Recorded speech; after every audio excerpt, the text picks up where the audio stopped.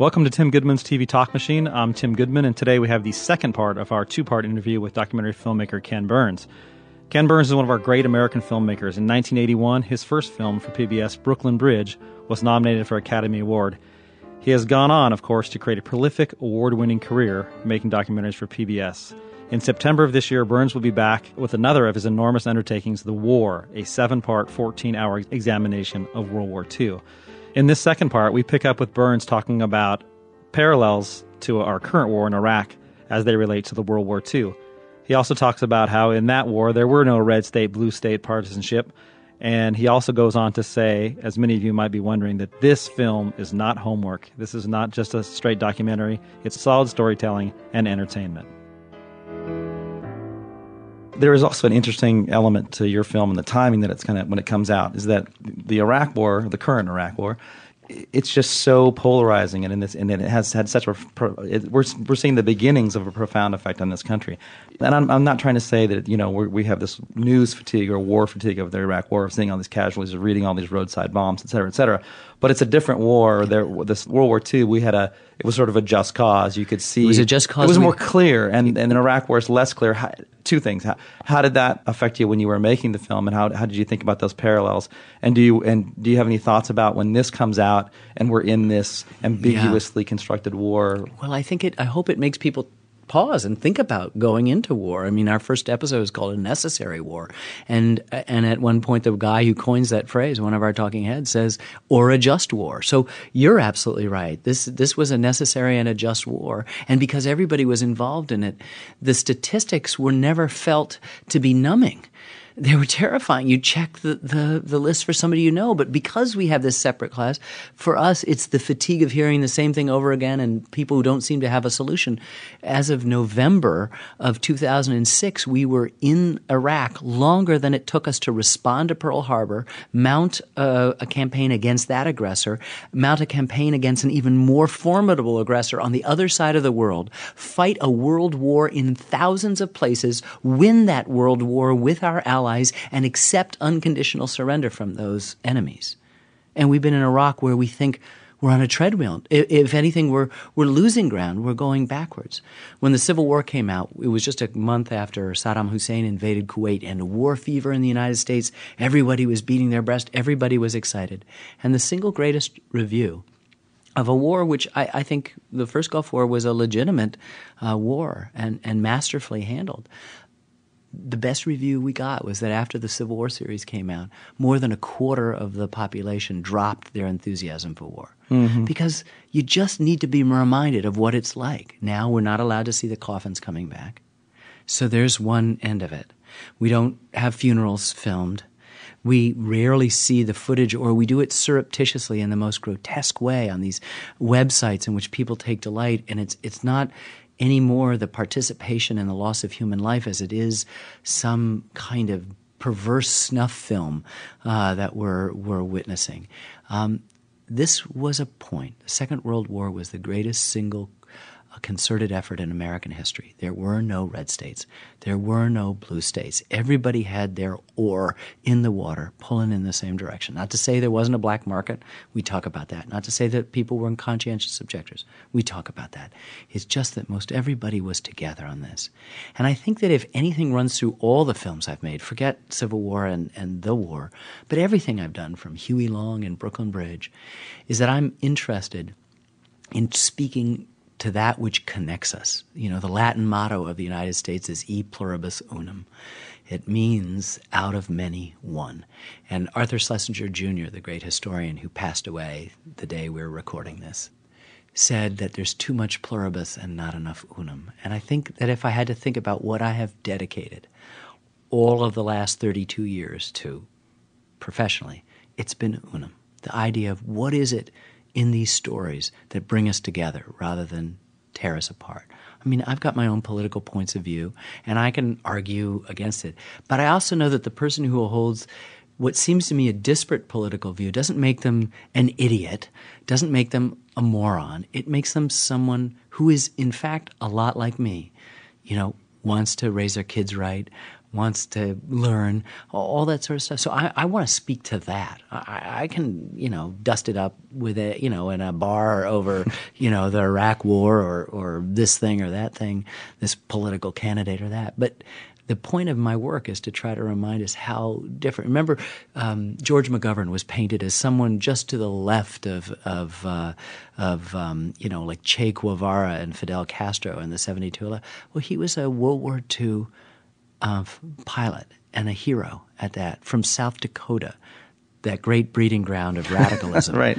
And when you think the difference between, say, a Ronald Reagan and a George McGovern is really just inches and not the wide gulf that we like to drive trucks through. Right. And I just like to celebrate, contrary to the bloviators who populate our cable stations, what we share in common.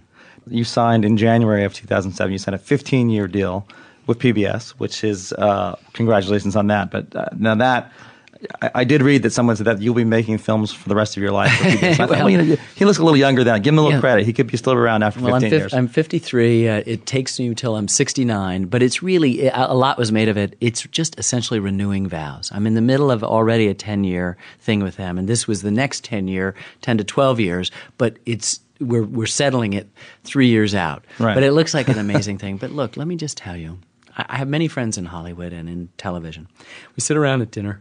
Everybody complains. Well, they wouldn't let me. I'd love to have done 2 hours like you can on this.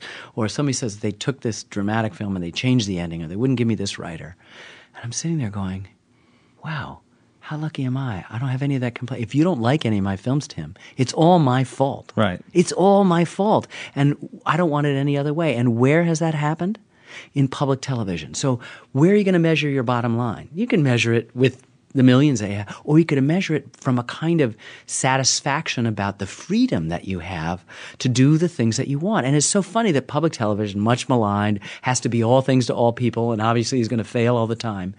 Amongst 500 channels, limited budget, shoestring, attacked from the left, attacked from the right, always having to justify its very existence each year in Congress, nonetheless, in that environment, makes the best public affairs, the best science, the best nature, the best biography, the best arts, the best history of any of the things. I mean, why would anyone leave? And if somebody said to you, you could stay 2 years or could you stay 12 years? I'll stay 12 years. Right. It's a happy marriage. Well, now, on a nuts and bolts question, 7 years, almost 7 years in the making of this. And I know that you do things simultaneously. Yeah. You're doing I think a 10-part series on the national park. National park. It's 6 parts. It'll be 12 hours. Yeah. Okay, 6 parts, 12 hours. So, but how in the span of 7 years do you sort of maintain, a desire for the subject at hand? People ask that all the time, and for me, it's not a dumb question. It's just like it gets better every day. Mm. Like people say, I would never. How would I, still do it? Well, because of the fortunate situation I'm in, it's like kids.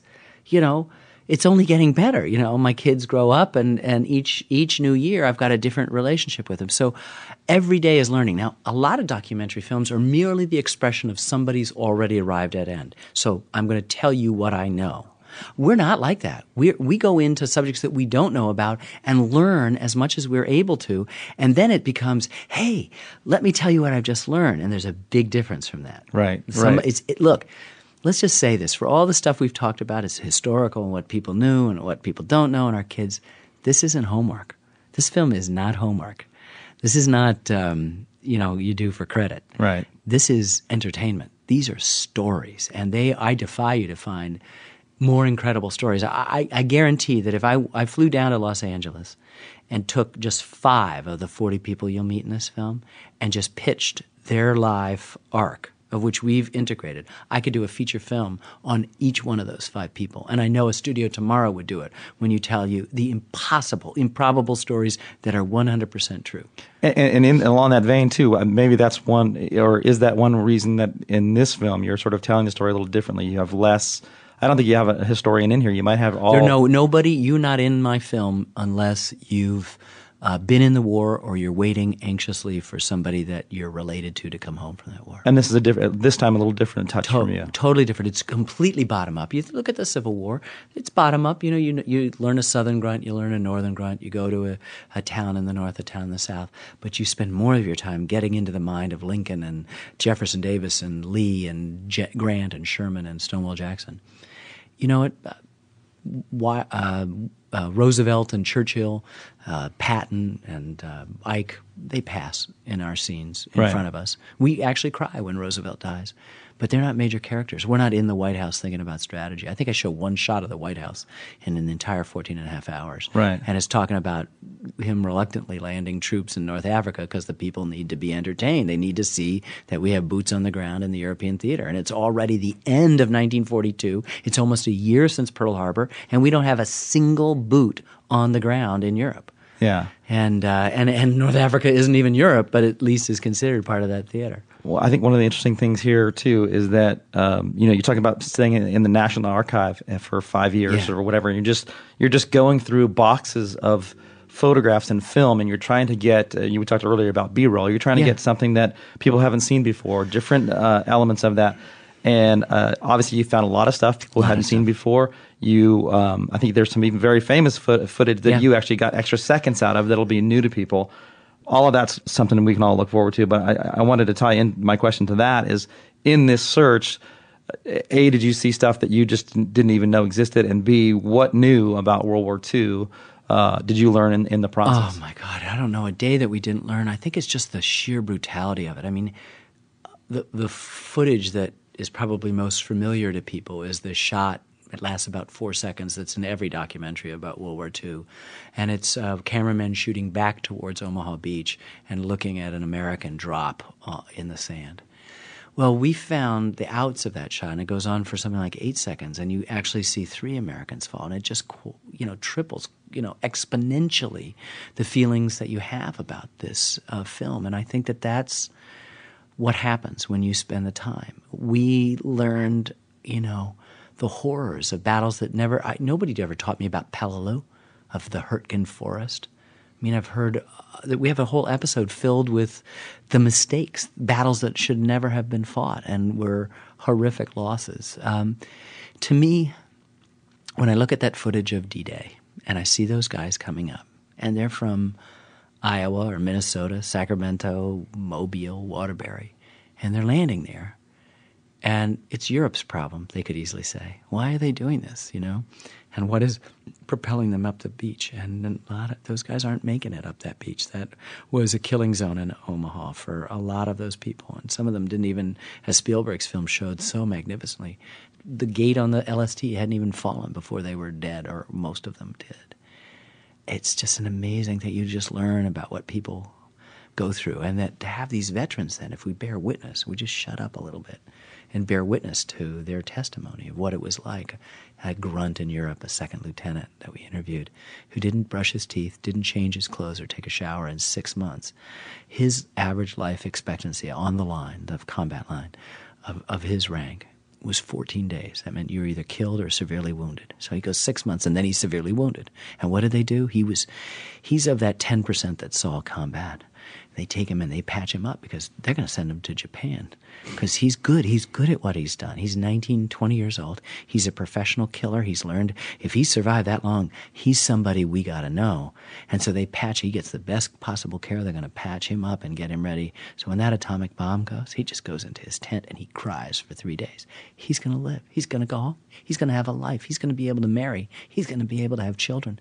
He's going to live to an old age as he has, And that's just one person. Yeah. It's just one person. And I've abbreviated his story and contracted it and didn't talk about him, drinking wine and trying to, pick up French girls. And when he saw the only Jew he knew in his life who was his, in his little platoon get shot, and the bravery and what others thought of him before this moment.